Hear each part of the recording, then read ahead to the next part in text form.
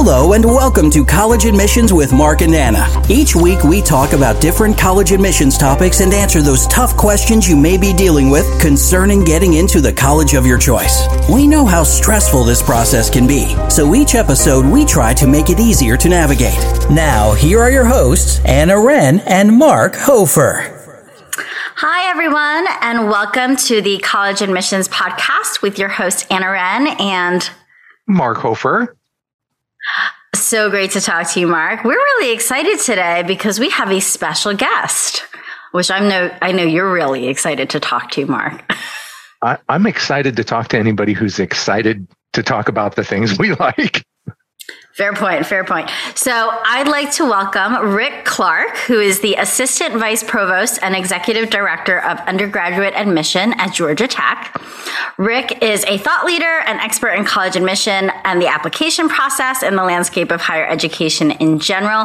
He's the co-author of The Truth About College Admission, A Family Guide to Getting In and Staying Together. Super important, by the way, especially in stressful times.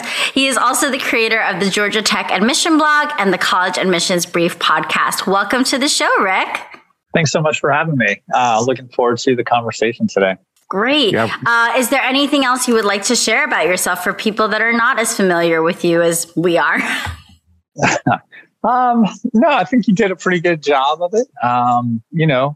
Like you said, here at Georgia Tech in Atlanta, and, obviously love talking about this place. It's a phenomenal institution.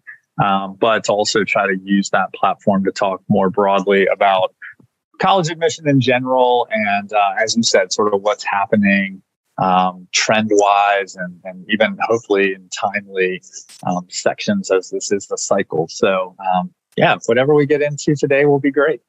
Awesome. You want to kick it off, Mark? I know you got like so many burning questions. Oh, so many. And Rick, as we were talking about before we started, I really appreciate your willingness to step into the public and let them know what you, especially in the position you have in admissions, and try to make sense of all of the things that students and families are trying to make sense of while they apply to college, because there are very few people in your position, especially at the level you are, that's willing to actually have that discussion and put it out there to make some of the steps of applying and getting admitted much clearer and less mysterious, I guess. Yeah. And so one of the things I'd like to know, just so when families are applying, they are actually applying to a school that people actually read their applications. How did you get into the position you are at Georgia Tech now? What was the progression? Yeah. Well, I worked in a variety of different institutions, both on the secondary side and on the higher ed side, in admission, but also working with Alumni Association over at Georgia State University. I was at Wake Forest University. I was at the Macaulay School, which is a boys' prep school in Chattanooga. And then here to Georgia Tech. And even at Georgia Tech, I've just done a variety of things. So been here a little while now and have seen lots of change in this institution, period. But definitely in the work that I do and the scope of that work. But I really appreciate having sort of, I worked with our dual enrollment students at one point, had a travel territory, ended up working with our athletic association, with our communications department. And so along the way have sort of done a little bit of everything. And so now that I'm kind of overseeing the entire office, I didn't sit in every single person's chair, but many of them have had, I think, 6 different offices and 5 different titles here. So very good. So in your role there at Georgia Tech, you have certain things that you want to accomplish.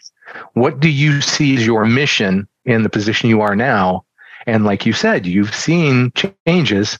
What have those changes been, and which ones do you feel you want to continue doing and most proud of? Yeah, great question. We've accomplished a ton here. One of the things when I first got to Georgia Tech, we were 28% female. Georgia Tech is a STEM heavy institution. only 36 majors. We're not comprehensive. We are an institute. We're not a university. We're not a college. So we're not all things to all people. And we are very STEM leaning. And over time, and there's a variety of different reasons for this, but we have made a very concerted effort to increase our female population. And so our first year class has been over 40% for a number of years, but we finally have moved the entire undergraduate population from, at the time I got here, 28% to now about 41%. I think that's significant because industry comes to Georgia Tech to hire diverse talent, diversity of all kinds, gender being one of those. It is very clear and stated that they want more women at the table when it comes to policy creation, when it comes to product design and product creation. And so Georgia Tech is an answer to, and always has been an answer to industry and the needs of industry, and we continue to be that. So for sure, that's one. I'd say, just to point out one other, we've grown our undergraduate population. Again, when I got here, we were under 10,000, and now we're just under 20,000. And so we've had significant growth at the undergrad population and really on the grad side too. But our president, Angel Cabrera, talks a lot about this idea of expanding access. And we want to expand access to more students from more places. So more students from Georgia, first and foremost, as a public institution, but then more students from lots of different communities, and particularly underserved communities or historically underrepresented populations at Georgia Tech. And so, many schools, and this is their purview, are not growing, right? And each institution has to decide who they want to be and what they want to be. Georgia Tech has decided that we want to expand access. And so that is a stated goal. Our class has continually increased. Even just looking 3-4 years ago, we were about 3,000 first-year students, and we'll be 4,000 first-year students within 2 years. And so we're not about trying to turn away more people. We're actually about trying to bring in more people, because we believe that Georgia Tech education is powerful and has relevance and importance, for our country and for the path forward as well. Wonderful. I love that. You guys have almost doubled in size, basically. Right. And that's amazing. So for people, because Georgia Tech is well known, I'm sure in the South even more so than up here in the North, but how would applicants who love Georgia Tech prepare their profile? Because it is, like you said, an institute, in terms of academic rigor and how they spend their time. What advice would you give to students who are like, I have to go to Georgia Tech? Yeah. Well, first of all, those are the two most important things. Sorry if you hear a whistle behind me. This is a Georgia Tech tradition, though. It's a steam whistle that goes off, and my building happens to be right by it. So I apologize for that. But a pretty interesting and great part of Georgia Tech lore.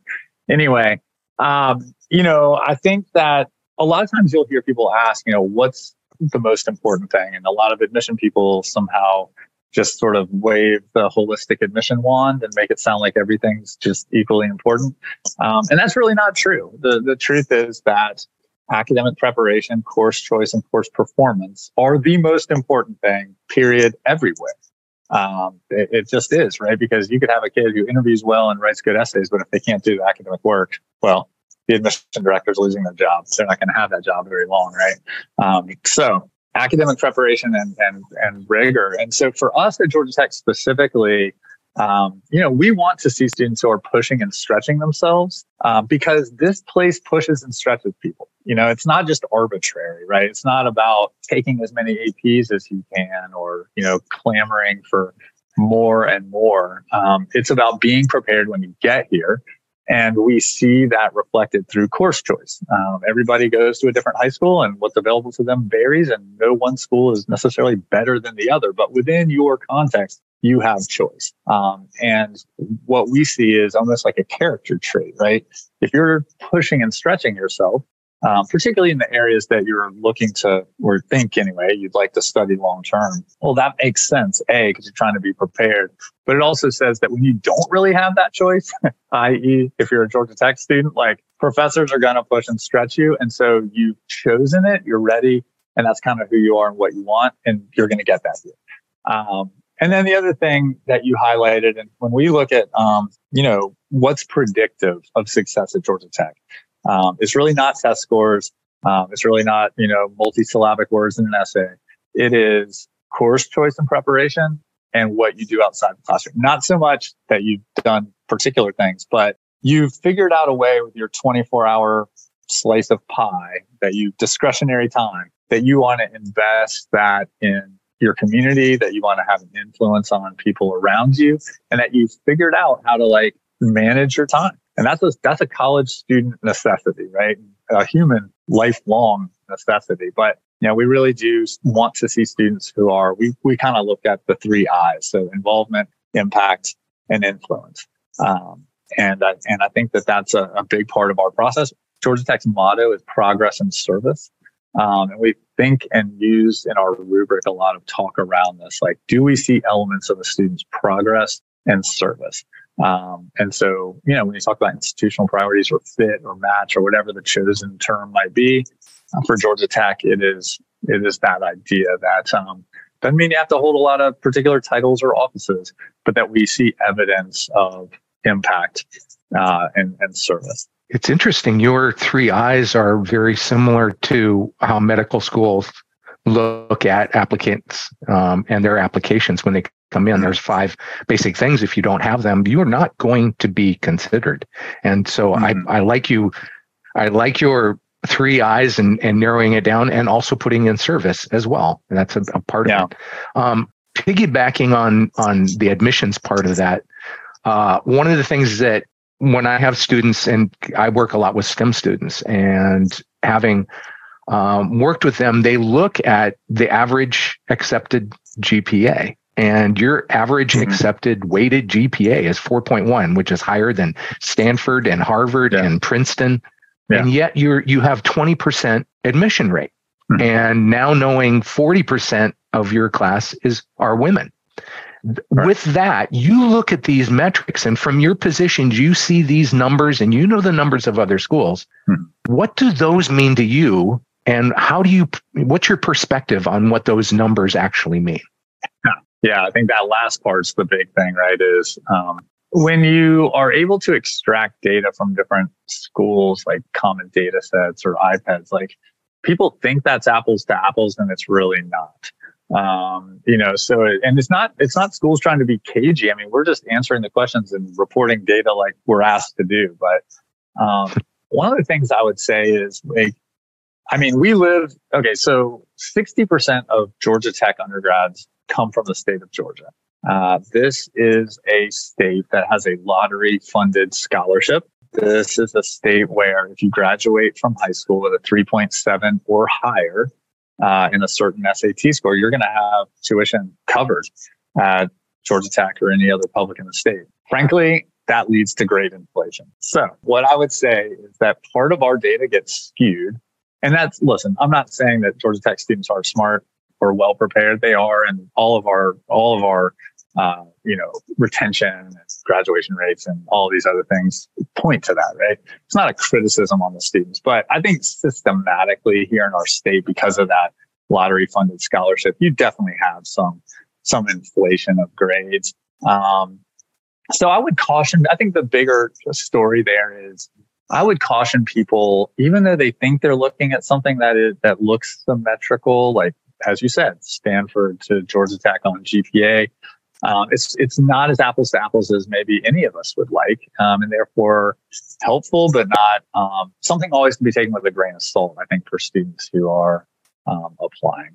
At the end of the day, though, any of those schools that you named, it just means, they're taking smart, well-prepared students who are, again, as we said earlier, pushing and challenging themselves in their courses in high school. Very good. That's very helpful. It is. And it's helpful for, I think, especially because I work with, and Mark and I obviously work with out-of-state students, for them to have that context, because they see an acceptance rate and they don't realize that 60% come from in-state. So that acceptance rate for out-of-state students is significantly lower. So I think that's very helpful for people to take into consideration. But piggybacking off of common data set, I have a question in terms of, you're a large public school, although not as large as some other ones. obviously we talked about academics and we talked about where time is spent, but, there is that idea of like letters of recommendation or like essays, these intangibles. So for your uncommon data set, Georgia Tech considers, and I've listened to your podcast too. And so can you offer, I guess, context for students who are trying to debate whether or not, because you don't require, at least I don't think you require letters of recommendation, whether or not they should submit and how it's considered at Georgia Tech being a large public school? Right. Yes. So counselors are always going to send in their, the profile. They're going to complete the form on the Common App. And then along with that, there will be counselor information that's received. Right. So we're always going to receive that, review that, and take that into consideration as you said. Beyond that, though, right. We do understand, again, part of this goes back to 7% of American students, and obviously not all our students come from this country, but a very small handful of students in the country go to private or independent schools where they have smaller ratios both to teachers and to counselors.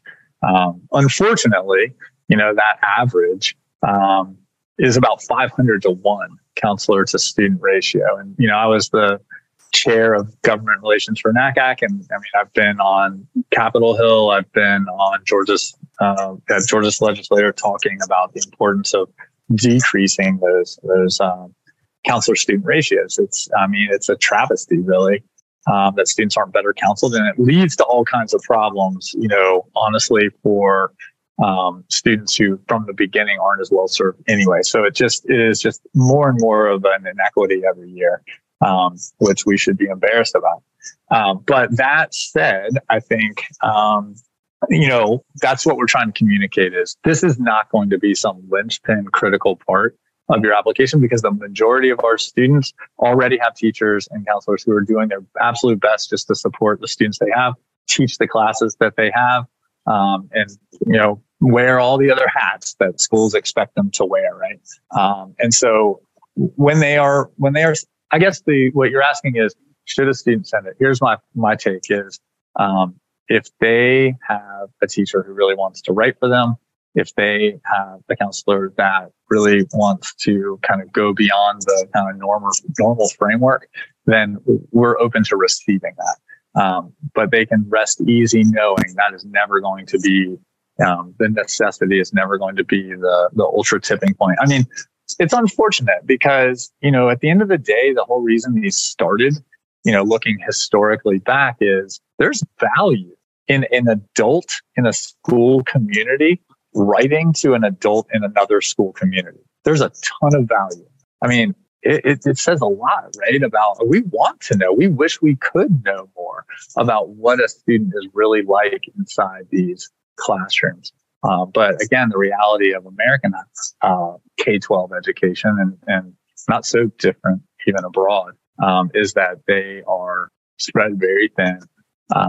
And that's a real challenge. So hopefully that's helpful.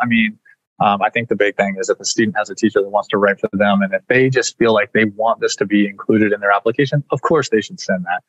But they can also sort of breathe a little bit knowing that it's certainly not going to be a disadvantage if they don't have it. Thank you. So Rick, you've done a lot of the different components that are associated with applications and admissions. And now you represent some of who we know are the hardest working people in show business, which they're the ones who actually have the application come in. They read them, they read the essays, they read the recommendations, which is a huge amount of work. And it sounds like at Georgia Tech, it's an increasing huge amount of work. So with that in mind, what their life is like to go through what I call, Super Bowl season when all the applications come in and they have X amount of time to identify who's going to be attending the university next year. So right. What are some of the things, can you describe what a representative's and evaluator's life is like for those couple weeks? And also, can you reverse engineer that and say, if you're a student who is writing an application, if you want to make their life easier and make your application more successful, think of it think of providing these things. Yeah, absolutely. Well, I think, one thing that I hope is helpful to students, and one of you referenced this earlier, I believe when we hit record, maybe it was in our conversation prior to this, that these are people, right? Let's start there. These are real people who have families, who know what Instagram is, who walk dogs, who take vacations. And I think that that's important for students to be reminded of, because they can fool themselves into thinking that this is either, all done automated and we're just going to throw stuff into a spreadsheet and draw a line, which frankly would be a lot easier and save us a lot of time, but we don't do that. Or that these are not real people. They're actually, cyborg judges, who just are looking for comma splices and are already against them even when they apply, right? That it is, and if it's funny, if you ask students, who do you think's reading it? The responses you get about what they're wearing, how old they are, and, any of these kind of things is so far from the reality. So one thing is the pandemic was tough for higher education and education in general on many levels, but it also brought some really, I think, bright silver linings. And one of those, back to your idea of who are these people? What does their day in their life look like? For us, right now, we're just asking people to be in 1 to 2 days a week. So many of these files are being read in their homes, right? And I think that's also important. The pandemic was good because you had counselors doing Zoom calls with cats and kids and stuff behind them. And it was a good reminder to students, these are just people, they're just people doing their best too. They're not perfect, and they don't expect me to be perfect. So I think that's helpful to start with. When they're writing, they get so worried about, the essay and all kinds of consternation. The person on the other side is not perfect either. They have judgment and grace and empathy and all the things that anybody with blood and DNA has. I think that, what are they looking for and what can a student do to put their best foot forward? I try to tell students to think about this. This is not the way a student completes an application, but it is the way an application is read.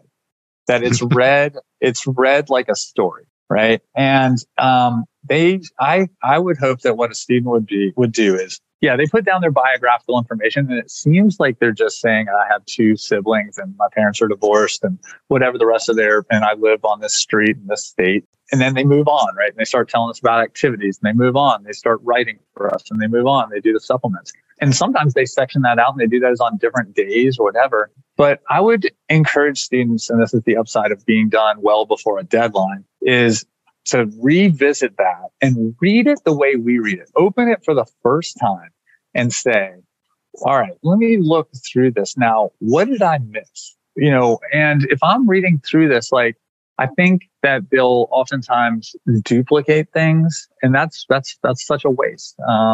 When you just gave us your activities and then the essay reads like a resume in paragraph form, or we already are very clear on the fact that you are all doubled down on athletics. I don't write your essay about that. We learn nothing more. That's like writing the 7th chapter again. Give us chapter 8. Give us the next thing. Complement your essay. And so, or better yet, hand it to your parents' colleague or something and let them read it for you. Somebody that's an adult that doesn't really know you and isn't biased for you. I think there's a lot of value in that. The neighbor's neighbor kind of thing, where they can say, here's what I'm getting out of this. It's the best way to simulate an adult who isn't biased, right? And doesn't already have knowledge of your background. I think that's really helpful. So, our staff is reading, and we employ 60 seasonal people, and then we have about 40 on staff. So that gives you a size concept. We got a little over 52,000 applications this year. And so we're going to run from October to March. And I would say on a daily average, somewhere around 40 to 50 is probably standard. And so I think that's the other thing for a student to know, not just at Georgia Tech, but a place, where they're going to have high volume. if they're reading 40 essays a day, 50 essays a day, whatever the number might be, like, I better be pretty specific here. I mean, if I'm not, I better tell them something and start with a good line that's going to hook them in, because otherwise, if it's not standing out, and their mind is being specific, it's absolutely not standing out to someone who's turning around and reading another one 15 minutes later. So specificity is huge. Very good. That's very helpful. That's very specific as well. So diving into essays a little further, I think a lot of kids will take, hopefully, that good advice of trying not to repeat things. I can only imagine reading 40 essays of the same thing over and over again. Now, your supplemental essay is why do you want to study X major at Georgia Tech? So what specific information are you guys typically looking for in that? Is it really like what drew their interest into that major, how they have explored it, why they want to do it there? What are you guys looking for in your supplemental essay? Because you guys only have one right now. Right. Yeah, we went away from more than one because we didn't feel like it was necessary to keep asking students to write more. In fact, we tried to go away. One year we tried to go away from the Common App general essay, but it was pointless because then it drew more questions and consternation, and we ended up getting them anyway. But we feel like we can get like, can you write even in the supplemental length? Can you communicate? Can you be cogent or succinct or whatever? What we're looking for there is, this is as close as Georgia Tech will ever get to demonstrated interest. We're not expecting students to come visit. We know they're busy, and many of our students come from thousands of miles away. That's not a realistic expectation, on our part. So an application is demonstrated interest for Georgia Tech. But we do want to know, like, okay, you've looked into, you picked the major, neuroscience or nuclear engineering or public policy. Like, you didn't just sort of Google, schools in the South that have this and apply to all of them. There was a little bit more to it. And so I think what we're looking for is what I would call like second tier type questions. Not what you can get on the homepage of a website kind of stuff, but again, we don't expect students to have visited, but we do kind of expect them to do a little bit of their homework into, here's how I can tell that Georgia Tech is focusing or kind of distinct in this particular major, and that is helpful to us because, again, Georgia Tech students in general are focused. They are going to need to, when they're here, dig in to whatever it is that they're studying and doing. And so we feel like that's a very realistic and helpful question to ask, because we want students who go beyond just sort of the preliminary, easy, surface level, responses and research. That's what makes a good Georgia Tech student at the end of the day. Yep. Do your homework. Yeah. So I'm in a previous life, I hired a lot of engineers and scientists and worked with them. And I really appreciate one of the characteristics that runs through really good engineers and scientists. And that's, they do a lot of the same things in their off time. What they do for joy and passion have a lot to do with what they just do naturally. And it happens to fit right in with what they do for a job. Now, when you're looking at applications to a technical school, and a lot of STEM-based applicants are coming in, and you also noted the increase in the number of women who are being accepted to Georgia Tech. Mm-hmm. So with those kind of ideas, when you're looking at applications, what would you say to the sophomore who's out there in high school and they're thinking, I'm thinking about going to a STEM school? Mm-hmm. What are the things they should be thinking about doing as a freshman, sophomore that will show well on their application when they apply as a junior? Well, inside the classroom, I would just say, go back to class. Don't worry about college. Just go back to class. Go back to class and do well. But for STEM, and so let's just narrow in here. We're talking about STEM students or students applying to STEM-heavy schools. Math matters, and math progression does matter. So course choice around math and continuing to try to maximize your math offerings is valuable.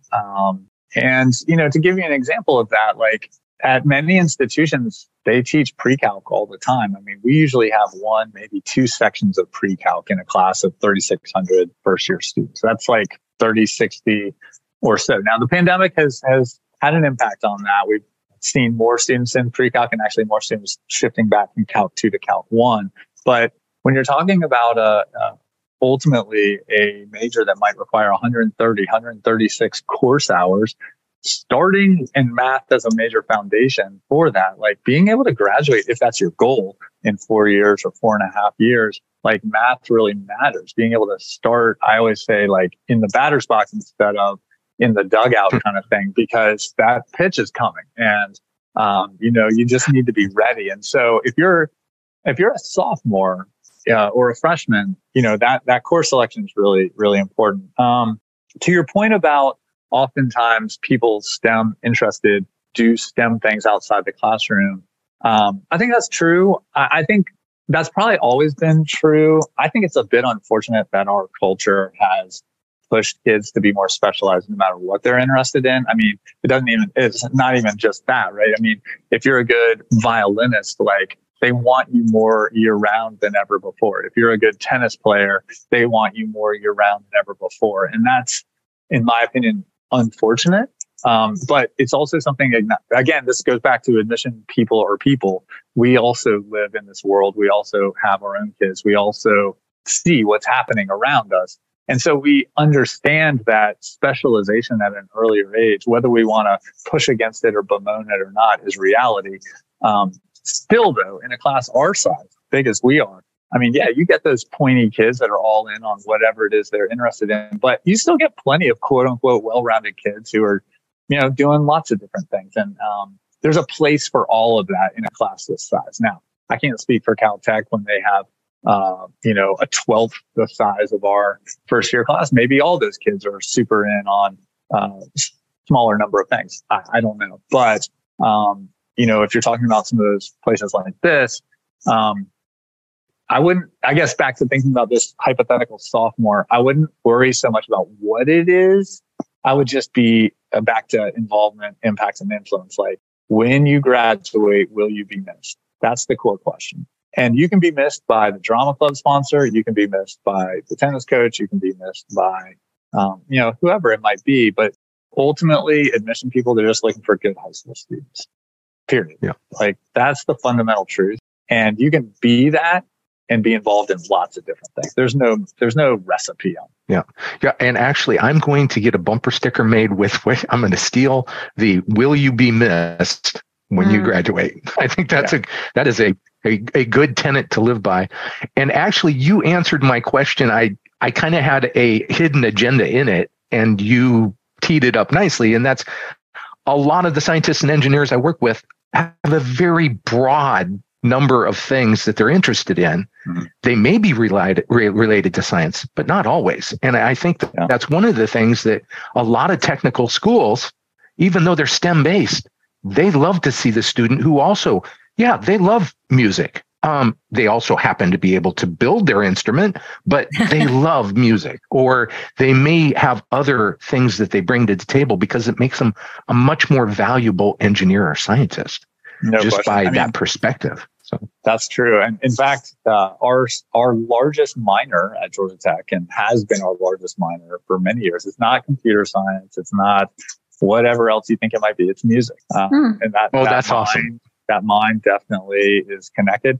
Our prior provost, Rafael Bras, put a ton of money and a ton of effort into public art here on our campus, because he really feels like, back to this idea of industry comes to Georgia Tech, as I said earlier, for diverse talent. Diverse talent in many ways. Like, that's why Google, I can look right out my window and see their big old emblem facing our campus. Microsoft is right. They are literally competing to put their logos facing our campus, on these buildings around here. They come here for diverse talent, but they also come here for creative problem solving. And, when you talk about inspiration and art, we needed to put more focus and emphasis on that in a very palpable, visible way. And so when you walk around this campus now versus 10 years ago, before Frost really started to make that such a linchpin of his thumbprint on this place, it's night and day. And it's really true that, giving students opportunity for creative expression seems like just like one of those extra things, but no, that's very tied to the way their mind is working, the way they're approaching problems, and that they take that from being a student into the workplace, which again, every school's got its role, but we've always been here to supply industry with talent. Yeah, that perspective of engineering without art is math. And I think that's one thing that students need to understand. It's not just math. So no, the most successful and usually the most well-paid engineers are the ones that can do the math, but they can also explain it, and they can also extrapolate it and apply it and be super innovative, right? And sometimes that takes being inspired in simple ways. Love it. Art on the campus. Mm-hmm. Yeah, it sounds like you live in that impact, right? So, I think Mark's original question raises a podcast I'd listened to where you talked about an email you received from a 7th grader and their concerns about applying for college. And so, I wanted to touch on this a little bit, which is, that there's an increasing amount of anxiety and stress from teens and their families regarding college admissions. Seems like it's starting earlier and earlier.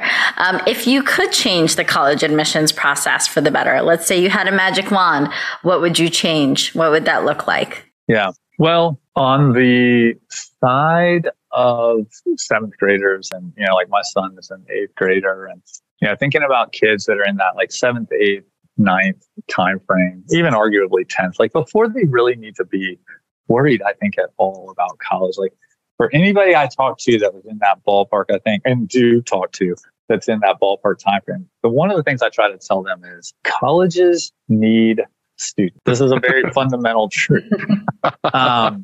Colleges have always needed students. Coming out of the pandemic, colleges need students more than they ever have before. Coming out of the pandemic and leading into the demographic cliff, colleges will need students more than they ever have before. Coming out of the pandemic, heading for this demographic cliff with all of the fragility internationally, colleges will need domestic students more than they ever have before.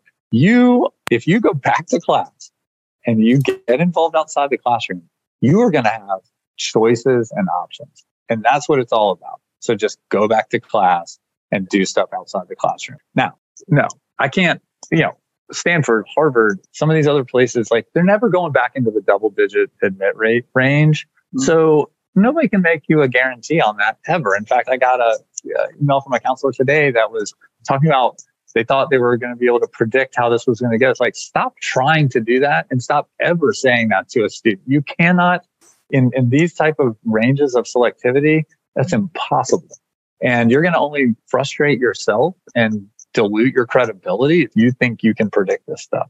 So I think that the big thing is that there are more than 50 schools. And, in fact, I tell students a lot, like, go look at like some of the brands or athletes or politicians or whoever it is that you think is really great, and look where they went to college. Like, it's not a lot of places you've heard of before. Like, you can be successful, happy, fulfilled in all ways and go to a place that is not, got some high ranking, super selective. I mean, even here at Georgia Tech, like in my time, we've decreased our admit rate by 50%, not on purpose. We really have truly not tried to do this. We've played 0 games, but we are sitting in an intersection of ROI and STEM, unlike any other school in the country. We have gone from 67% to 17% admit rate during my time here. I would argue we're not that much better of a school. I mean, the kids that we graduated when it wasn't that hard to get in here, many of them are millionaires. Like, many of them are running companies. They're super involved in their community. They have 4 kids. Whatever it is they've chosen to prioritize, they're happy. And it wasn't hard to get in. And there's a lot of schools around in our country where selectivity is not the thing. Like, what's the student experience and what kind of network are you going to create? What kind of opportunities are you going to have when you're there and when you go? And frankly, what are you going to do to be proactive to take advantage of that? So, that is something I would say to younger students is colleges need students more than they ever have before. And students go lots of different places and are phenomenally successful. If I could wave a magic wand and change something in college admission, and I hope this is coming, and I think AI may push it, is I hope we can find a way to make it easier for kids to apply in the medium where they're comfortable. The truth is that the Common App is pretty antiquated. Not just picking on them. Any app is pretty antiquated at this point. I wish that kids might be able to voice record and submit more stuff. I honestly wish that the boss from Subway could do that too. We shouldn't make it so hard for people to give us good information. I hope we'll be more multimedia friendly going forward, because that's just where these kids live, and it's ultimately going to be what is most needed as college students and beyond for them. So let's let them do that. I guess my point is, I think AI might break the college admission essay going forward anyway. I don't see a lot of schools having a college admission essay within the next 2 to 3 years. I think that's, going to shift. Now, maybe they have to submit a paper that was graded. Maybe they need to do a time, like I can see this where, all right, you log on and you have 20 minutes to write a 2 to 3 paragraph essay. And it's, that's it. And then you submit it, and there is no, freaking out for 6 weeks about whether or not you put a colon instead of a, dash or something in your essay. So maybe that's a good thing. No, Rick, that's an M dash, not a dash. I want to make sure. Sounds like it's all about accessibility at Georgia Tech. Yeah, I think so. And I think I'm hopeful that that's bigger than just us. I hope that most schools will start to move that direction. I hope the Common App will start to move that direction.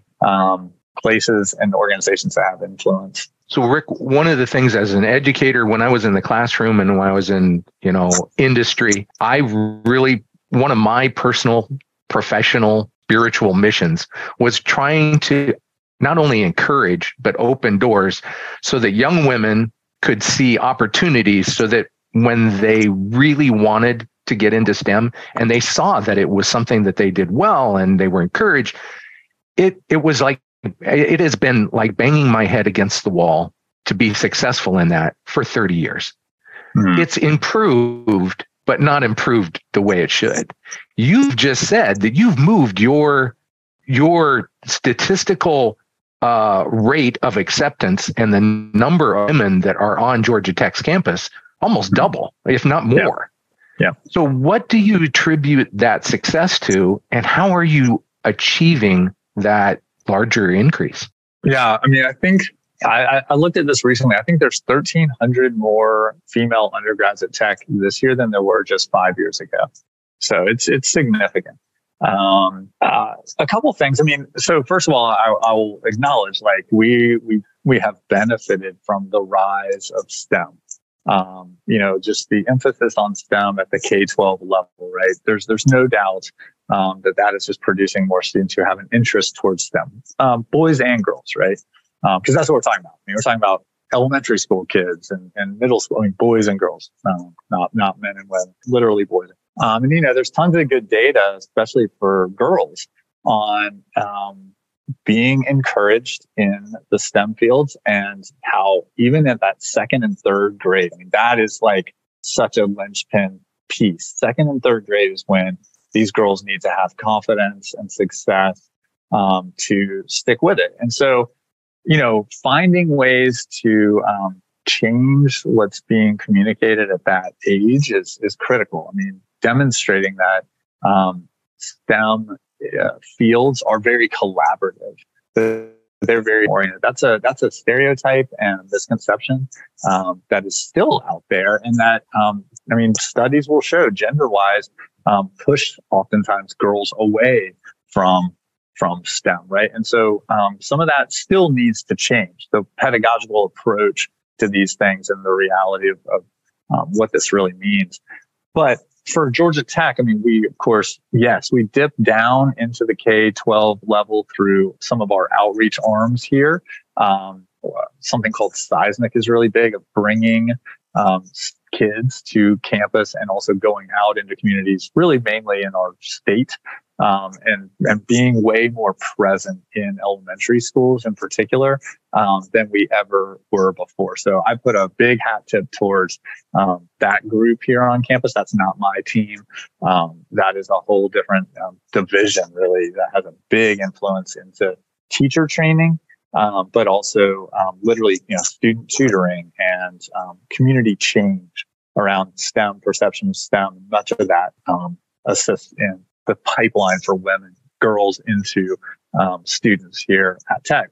And then for us, another big thing we have done is we've collaborated a lot with our math department and our computer science department to offer more distance Georgia Tech classes, primarily for juniors and seniors. But that has been huge because what it's shown, I think, students, but definitely girls, because I've worked in this now for 15 years at Georgia Tech, with girls in distance math in particular, is they can see the professor, they can see the class, they can see that they're actually having success, and they know that they've done it. They're not just being told they can, they've actually done it.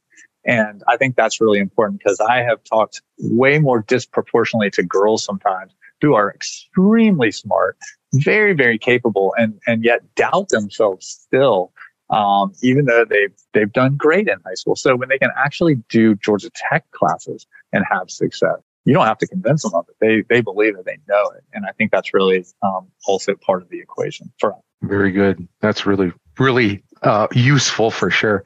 The one thing, you have taken the role in your position of putting a lot of information out there. You've written books. You have a podcast.